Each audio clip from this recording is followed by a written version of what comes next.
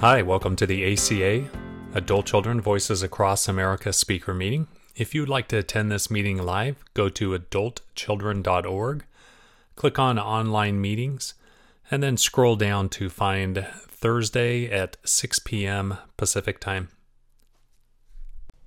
And sharing his ACA journey tonight is David from Detroit, Michigan. My name is David S., and I'm an ACA. This is my probably my third Zoom meeting, probably third or fourth Zoom meeting today with a myriad of people like this. But you all are my favorites of all the groups. My inner children weren't able to attend those other meetings because it was due to work, and so I'm really happy to be here with you. And in this moment, I am feeling scared, weepy, anxious, tired, energized, numb. I always like to start with a feeling check-in in my share. And the reason I do that is because of that don't talk, don't trust, don't feel rules that I had in my home. And so it's now always an opportunity when I'm in an ACA meeting to affirm that it is permissible for me to feel my feelings, to talk about my feelings, and to trust my feelings.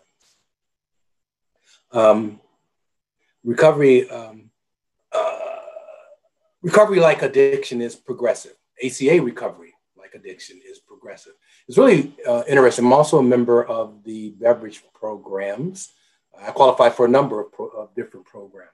But our ACA recovery is quite different in the sense that those other programs for me, there was a clear item that I could point to indicate that I was on the track of recovery. One, I wasn't drinking, I'm not drugging, I'm not overeating, I'm not engaging in this particular sort of behavior, I'm not spending, I'm not debting, I'm doing something there that we could lock into.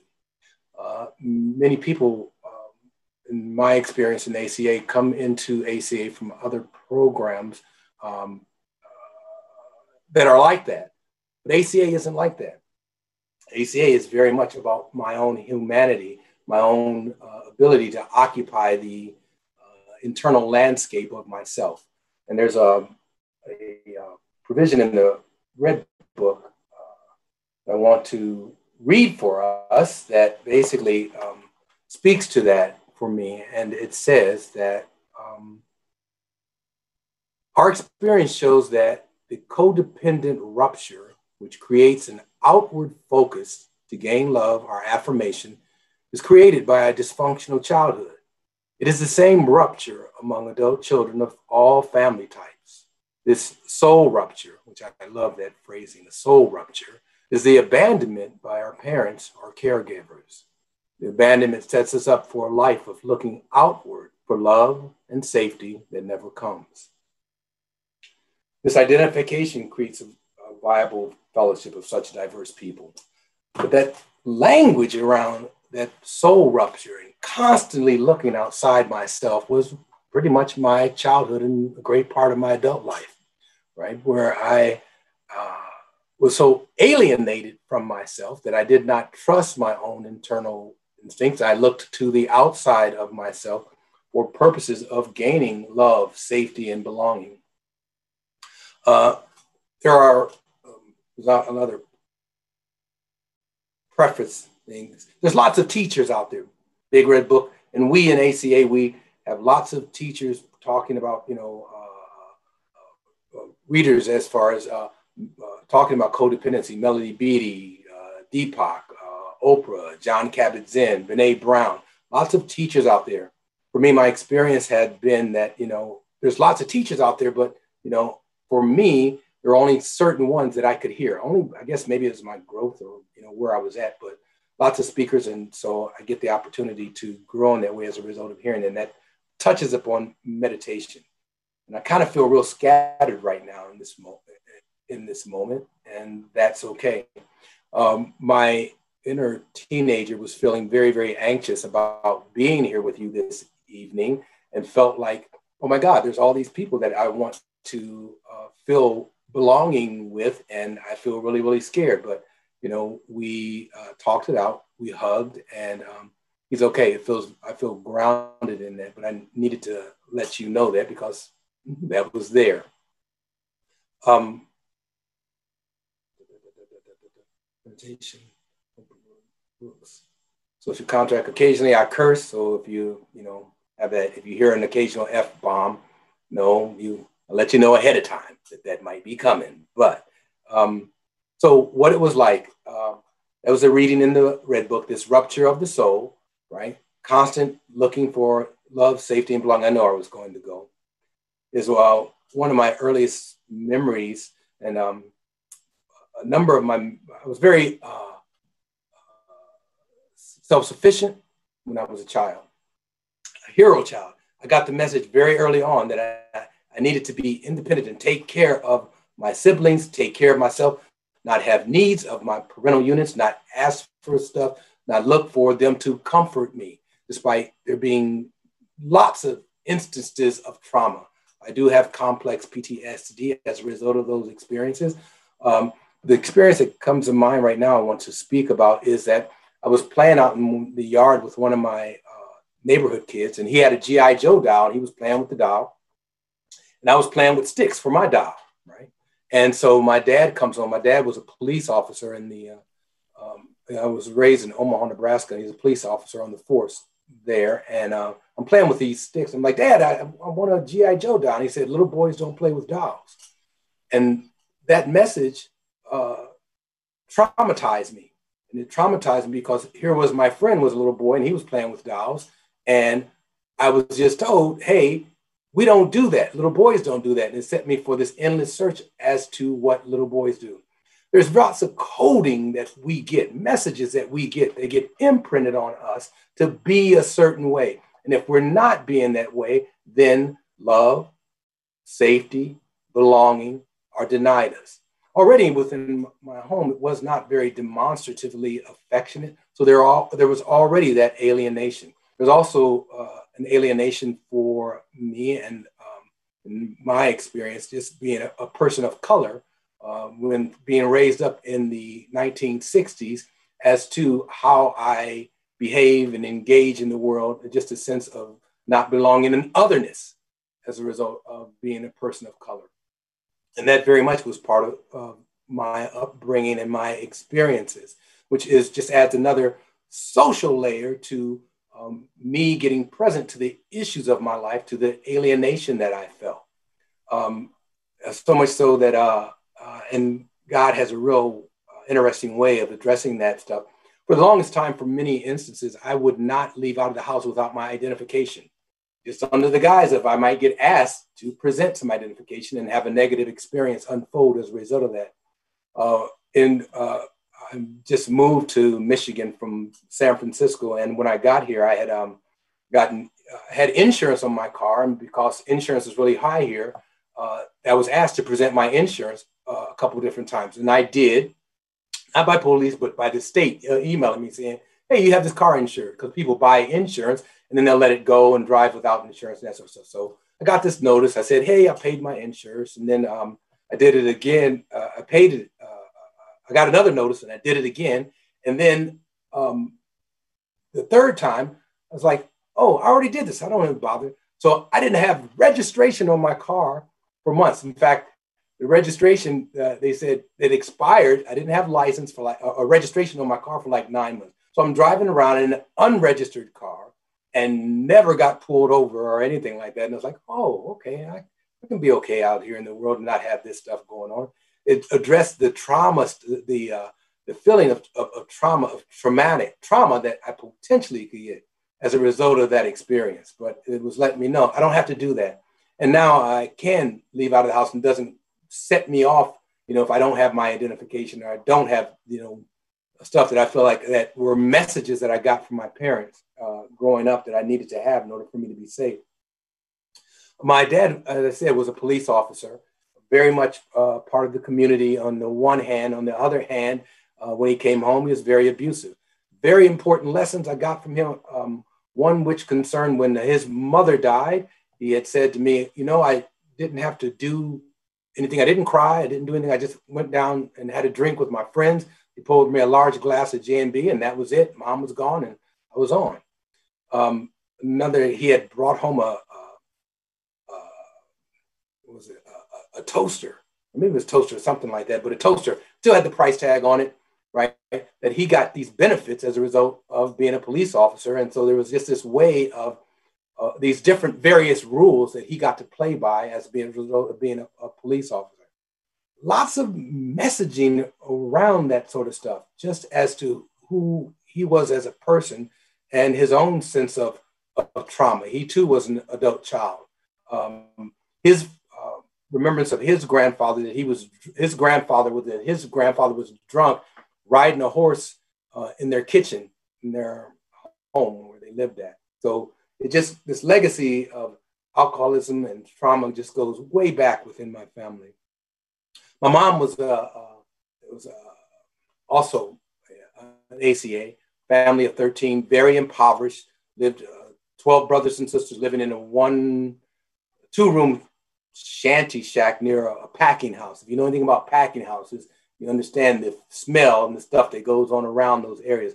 Just very much impoverished, and very much traumatized by the events of the 60s and civil distress and all that sort of stuff where we lived at. In fact, one of my earliest memories was that my folks were not home, and there was fires burning downtown areas where we lived nearby. And I'm there with my 4 or 5 siblings and just in a panic and wondering where everybody was at. And so I wanted to leave the house, and I did. I took my siblings, I ran and left out of the house, looked down the street, saw the National Guard at the end of the street, and National Guard at the other end of the street, just went back in the house. And I think I called my grandmother or something, and she said to stay there. But stuff like that was ongoing. And also, I was a child, I had asthma, medical condition, right, where I just couldn't breathe. But I understood that what that taught me was that I got attention if I was sick, right? If something was wrong with me, then I could get some attention, I could get some comfort, I could get something like that. In fact, at one point in my teenage year, I saw some guy, he had fallen off his bike and had injured his face, scraped up his face. And I was like, oh my God, I should probably do that for myself. I used to go hang out at neighbor kids' house, and and one particular family was like, David is going to have to go home because he's been here every night this week, right? Because they look like family to me. They would talk, they would eat dinner together. We used to do that sort of stuff when I was a kid, at one point when I was coming up, but that had all ceased. So that was my home life. Oh, I did have one of my uncles who, I don't know, I just had a kind of a connection to him, just a sense of vulnerability. I got a sense of being loved from him, not and appreciated. He was a carpenter. And when I was probably 10 or 11, he was killed in police custody. Circumstances, doesn't matter, but he disappeared from my life. And it still set me up for this constant sense of seeking love and belonging. But by the time I got to be 12 or 13, I pretty much figured out I had everything I needed to have from my parents, and I felt like I was ready to leave home. I didn't, but it did set up a whole nother level of abuse that I was the recipient of. I was constantly being thrown out of the house for no apparent reason. I'd come home from school, and my dad would just throw me out of the house. The first time it happened, I went down and hung out with my mom at her job until she got off of work. She brought me back home. She had me sit outside in the kitchen until she went in and talked to my dad. But the thing that was remember about that is that while I was waiting for her to come back and tell me what was going to happen, I could hear my brothers and sisters playing, but my sense of my belonging there, I felt completely alienated from the environment. I just didn't belong to me. None of my stuff, my clothes, anything that was there didn't belong to me. And I had that experience previously in an incident where I was getting a beating, a spanking, a severe spanking. And I was being told not to cry in the course of it. And hearing kids outside playing, hearing the person giving me the spanking tell me to be quiet. And I separated from myself. I separated from myself and I left. And it wasn't for many years later, as a result of my trauma work, that I remembered that instance, because I had a experience, dream, EMDR, where I had ran around to each of the different rooms in the house, said goodbye to the rooms, and I was doing this in my dream, and I got to this room where this happened at, and I couldn't go in. And outside that room, in this memory, in this dream, was that 5-year-old self of me sitting there just profusely crying, and told me that I couldn't go in there. I was like, I couldn't go in there. Why can't I go in there? What's wrong? I tried to go in there again. And then in that moment, this is a dream, one of my friends tapped me on the shoulder that I trusted, that I had appreciation and love for, tapped me on the shoulder, and it was okay for me to go in. And then I remembered this happened, what this beating was. So those memories, those instances set me up to become an addict and an alcoholic. One of my earliest memories around my active using was me and my brother had been at home, and we were probably maybe 8 or 9. He was probably 8. I was probably 8 or 9. It was very early.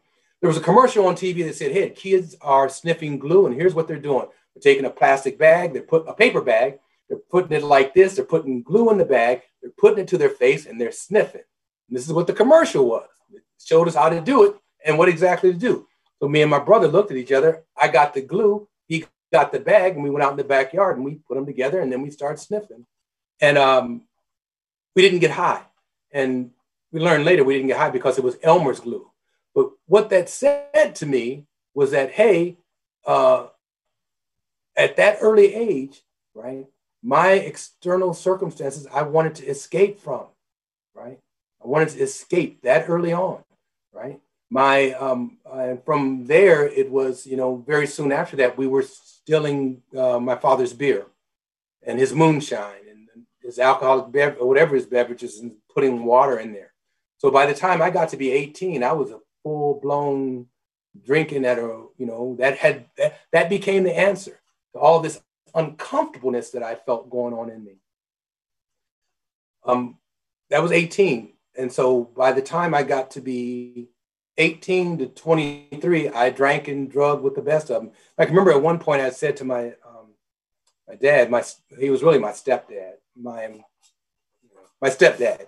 I said to my stepdad, "Hey, when I drink and do this stuff, I get paranoid and I get afraid, and this stuff is happening." And he said, "Yeah, that's right."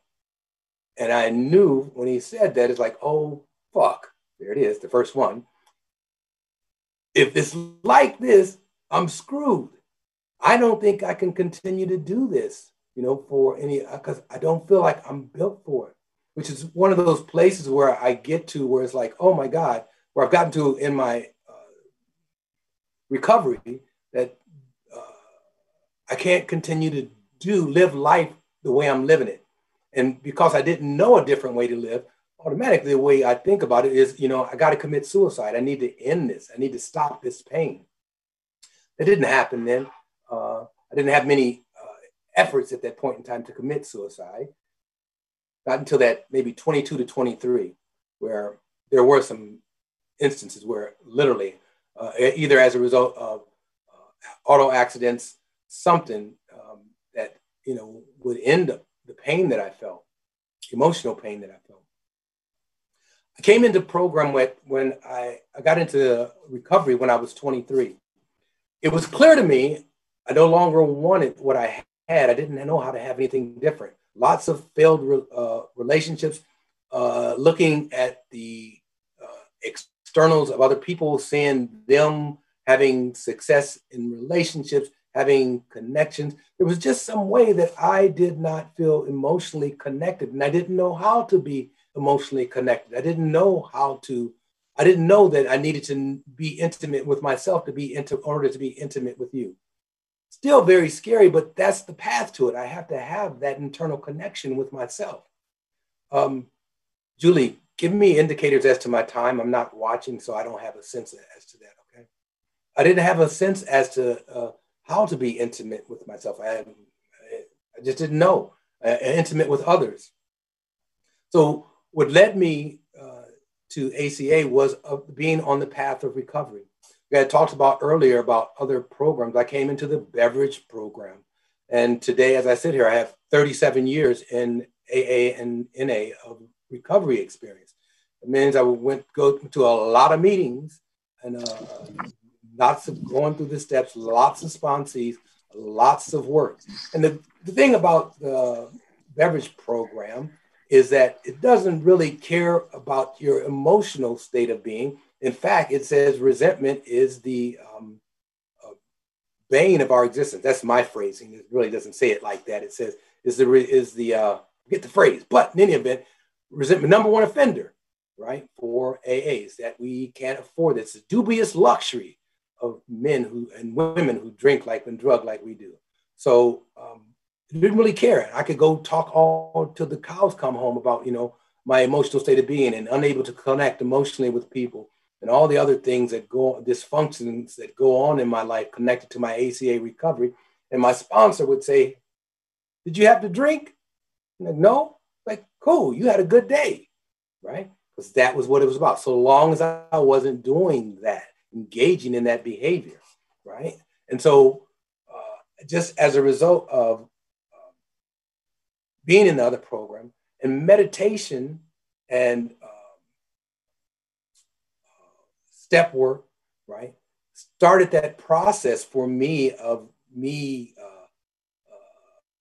connecting to myself, getting still, right, allowing some possibility. I've done, I think I probably mentioned, I think in my recovery time, I think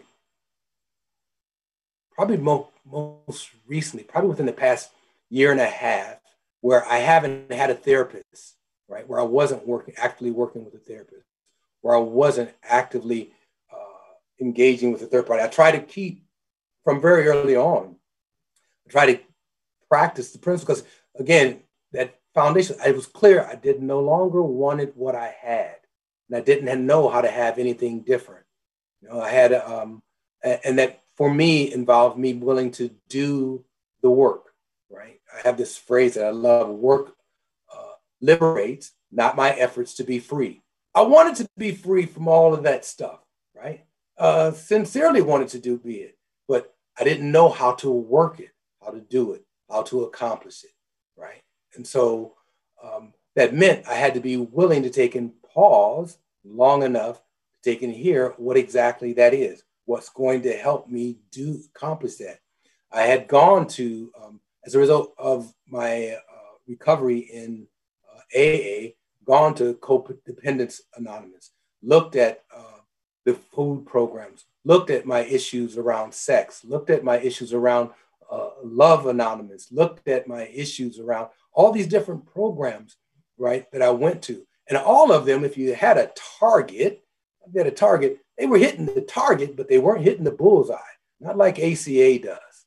ACA hits me where I live at, right, because it touches upon all these childhood traumas that were very much still in place.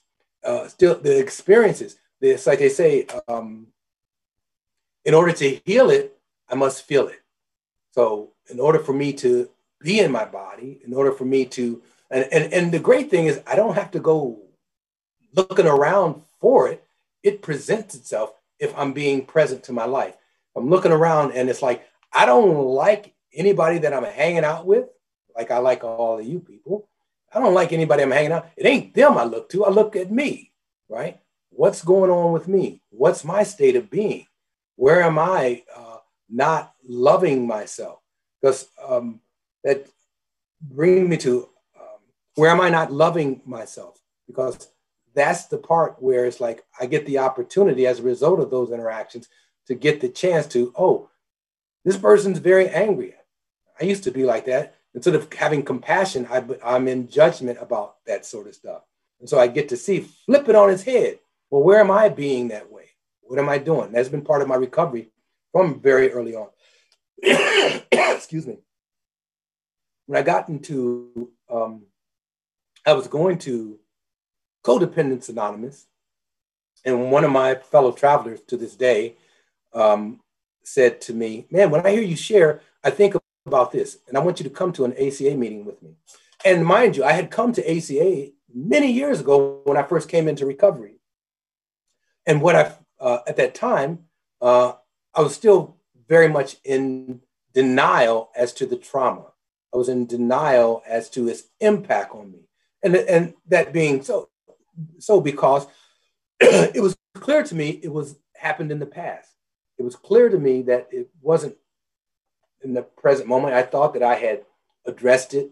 I had said earlier, me and my dad, I'm actually, that individual I was talking about, my dad was my stepdad. My biological dad left my mom when I was a baby. So I knew my stepdad from time immemorial, right? And so I thought of him as my dad, and he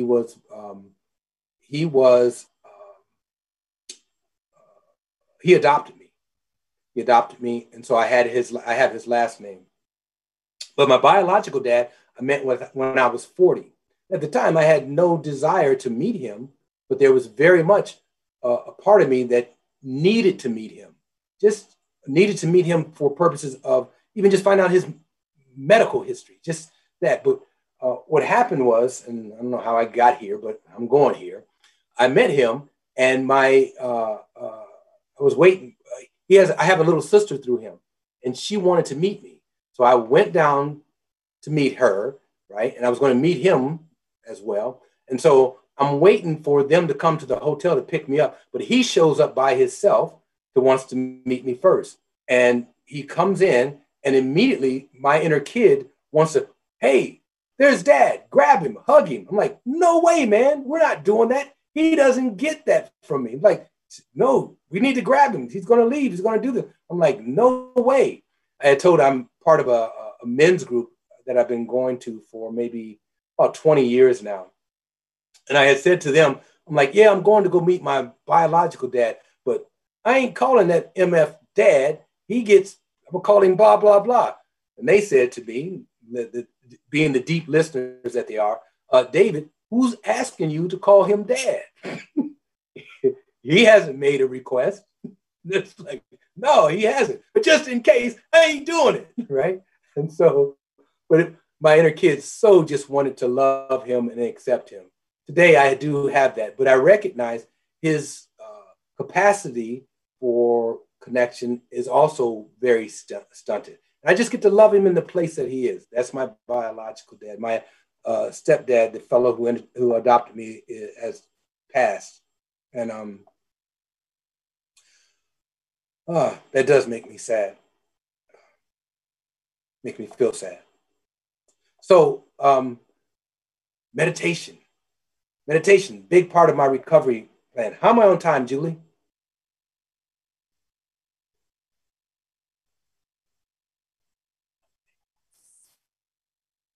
Oh, wonderful. Okay, good. I haven't gotten to the good parts yet, in case you're all wondering. So so meditation.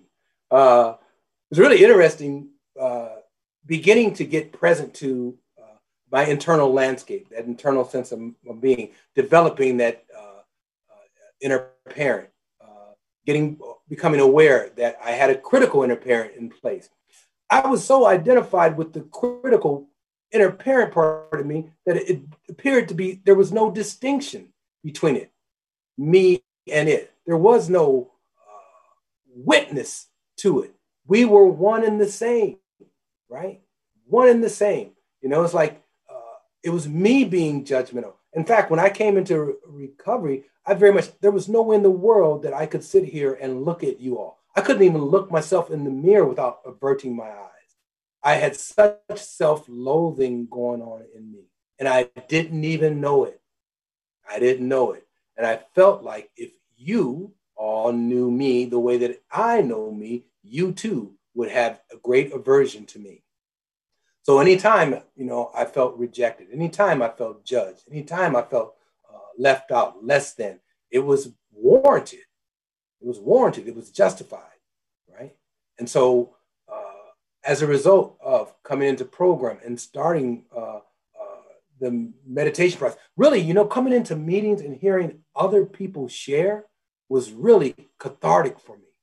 It was immensely cathartic because, and I'll tell you the experience. I'm also a lawyer. I was in when I got into recovery after I got some time, clean time going, and my sponsor said I was going back to school, and I started going to school, and so I went to school. But I'm sitting in law school.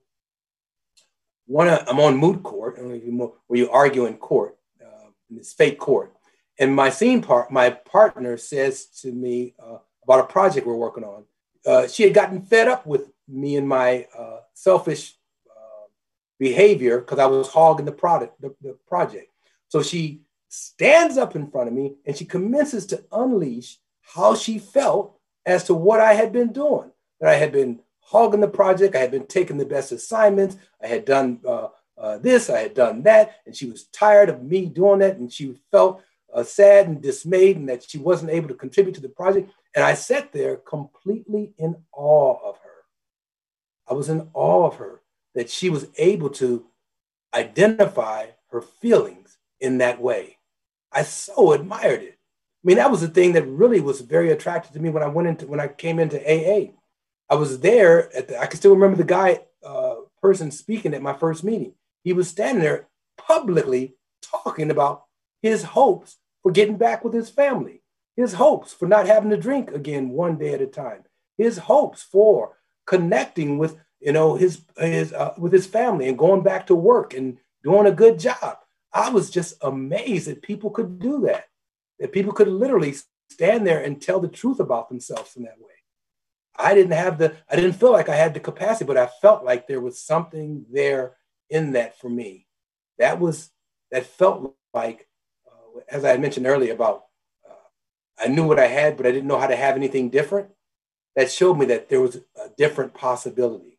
There was a different possibility. And what that meant for me was I was going to experience some grief letting go of what I had known. Even though I know I don't want it, there's some grief there because I'm venturing into the unknown, right? How many of us can say, oh my God, I thought, I'd come into ACA and now I'd be sitting on Zoom with 100 people listening to some guy talk about some guy wearing a self-love is the greatest love of all t-shirt and, thinking, oh my God, that's so true. I connect with that. How many of us would have thought that? I would never thought that. I definitely would not have thought I've been talking to 100 people for 45 minutes about my internal discovery about myself. Not on my charts at all, but I'm willing to have the experience and take the journey, right? Because it is so rewarding. It's so my life, I could not imagine the trajectory of my life. The trajectory I would have imagined would have been based on the experiences that I had, right? Same level of mind can't figure out a solution. Same level of mind that created the problem can't figure out a solution. I have to be willing to sit in a different possibility, an unknown. And that's what this is.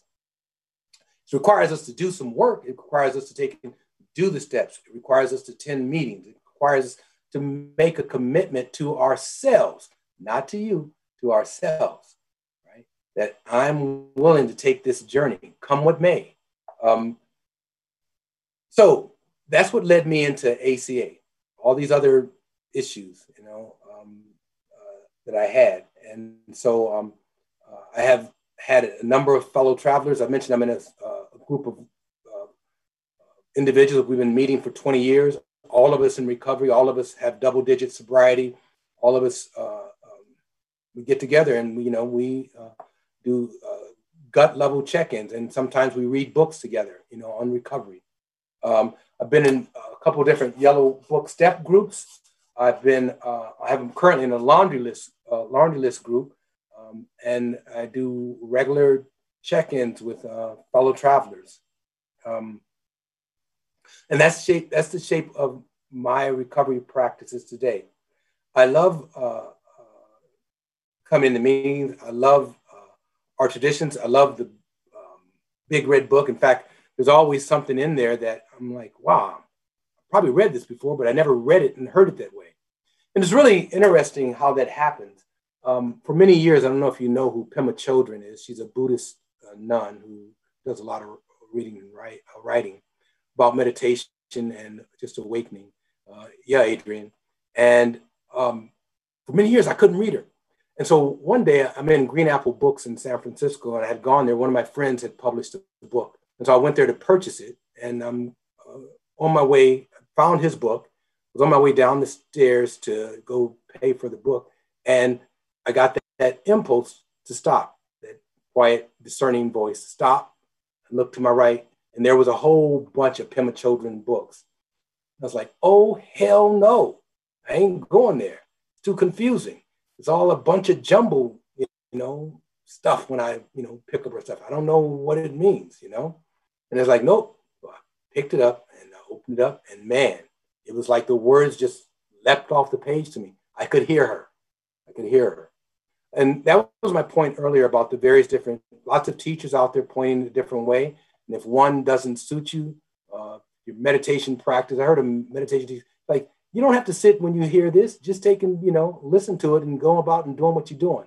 There's lots of teachers out there, and we just have to be where we're at. There really isn't a comparison as to each other. Our journey, the thing that unifies us, like we talked about that, I read about that rupture of the souls, those early experiences, those feelings, those things connect us. Our journey, what wakes us up, the thing that, gets me motivated, gets me to that next step of my recovery, of connecting with myself, maybe different from my neighbor, maybe different from my fellow, maybe something different.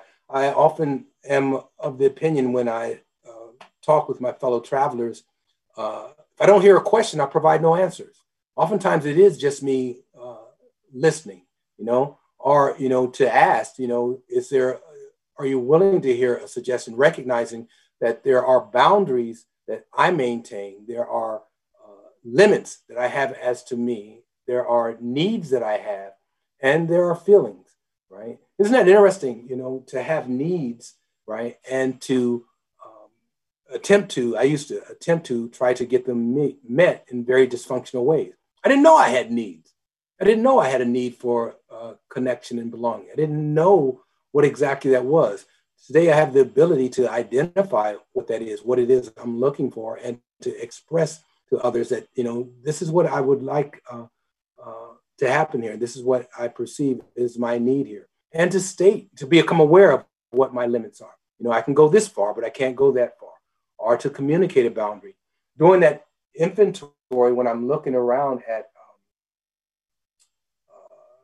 situations and circumstances in my environment as to, I need to communicate a boundary here after I do my own inventory as to what's going on with me.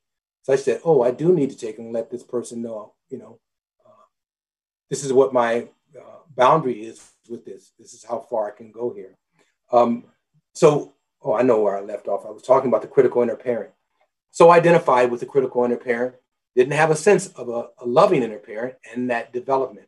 But for me, that came about as a result of me recognizing that piece was there, that critical voice in me wasn't my voice. It was something I adopted. Much like when I stated earlier about my dad telling me little boys don't play with dolls, right? There was that coding that was there that I adopted as my own. We get a lot of those sort of messages. You do this, you live here, you go to that school, you do this that way, then you are esteemed. You get revered as a result of having done it that way. But that isn't where my feelings are, right? I have to be willing to look into, well, how do I feel about, yogurt, right? My wife likes yogurt. I don't like it, nothing against it, but to be able to say that and not have to feel I have to be codependent in my response all the time. Otherwise, love, belonging, and safety is going to get taken away from me. Much like was communicated to my to me when I was a child, that I had to be a certain way, right, in order for me to get love, belonging, and safety, but which never came in the way that felt like it satiated the part of me that wanted that connection. What I did see, and I keep going back to this, I saw my parents, their connection, right, and looking, that I needed that, sort of connection with someone, right, looking for that outside of myself. It's a full-time job. You'll hear it's a full-time job, me paying attention to myself. You heard it said here, I'm a full-time parent to my inner children. Yeah, I am. I am a full-time parent. But I have to be, and it's just like this, is that even if those parts of myself, right, I had a loving parent there, it's still just a 5-year-old. It's still just an 11-year-old that needs parenting, that needs guiding, that needs teaching, right, as to be. But I need to be connected with those parts of myself because I get to connect with my true self. I get connected to my true self, that part of me that leads me to the possibility, thank you, of integration with myself. I had no idea I could talk for 40 minutes. Any event, it's been wonderful talking about my recovery, talking about my journey. It's very overwhelming emotionally for me. Not overwhelming. It feels very satisfying. It feels very grounding. It feels very connected to be here with you. I feel a lot of love. I feel a lot of love. I feel, I don't feel alienated from myself. And I feel like I have permission. Oh, there it is.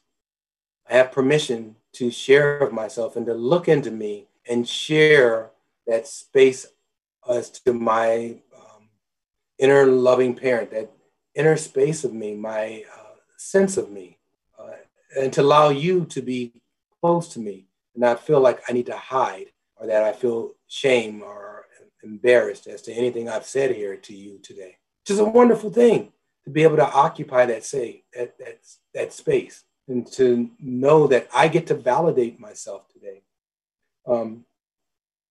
It's important to me that I make program calls. It's important to me. I'm looking at my notes here to see if there's anything that I wanted to talk about that I didn't talk about. Having fun, being able to play, to relax, to have downtime, all those things, because this can be, feel like this, a lot of work often. That's the thing when I talk about that internal journey, getting present to me. It's a full-time job, paying attention to myself. Sounds like a lot of work. Sounds like I'm constantly being present to me, but that's the life examine. That's a life examine of owning and looking at what that is. It was harder staying, in my dysfunction. It was harder maintaining my second guessing, being codependent. It was harder maintaining all of that chaos in my life. And I didn't even know I was in chaos. Feels like there's a number of different things. I keep having different memories come up. And one of the ones that really got me increasingly aware, and I got to say this, is that, I didn't know how people were reacting to me in many ways. I would see situations and circumstances and think, oh my God, why are they so afraid? Well, it was because of how I was behaving. I had no idea I was as angry as I was. I was as dysfunctional as I was. I had no idea, right? But when I came into recovery, I could look at those things, those situations and circumstances in my life and say, oh, that's why, David. That's why. But it's not that way today. And the guy that walked into recovery 37 years ago, he's not here anymore. It's kind of like those voices have moved to the back of the room. And now, when I find myself comparing myself to others, that it comes up, it's like it follows on the heels. You're just as good. You're just as loved. You can have the same things. You can do the same. The trajectory of my life has been beyond my wildest dreams. I'm really, really grateful for that. And I think probably my time is up. Thank you all. I'm really grateful that you were here.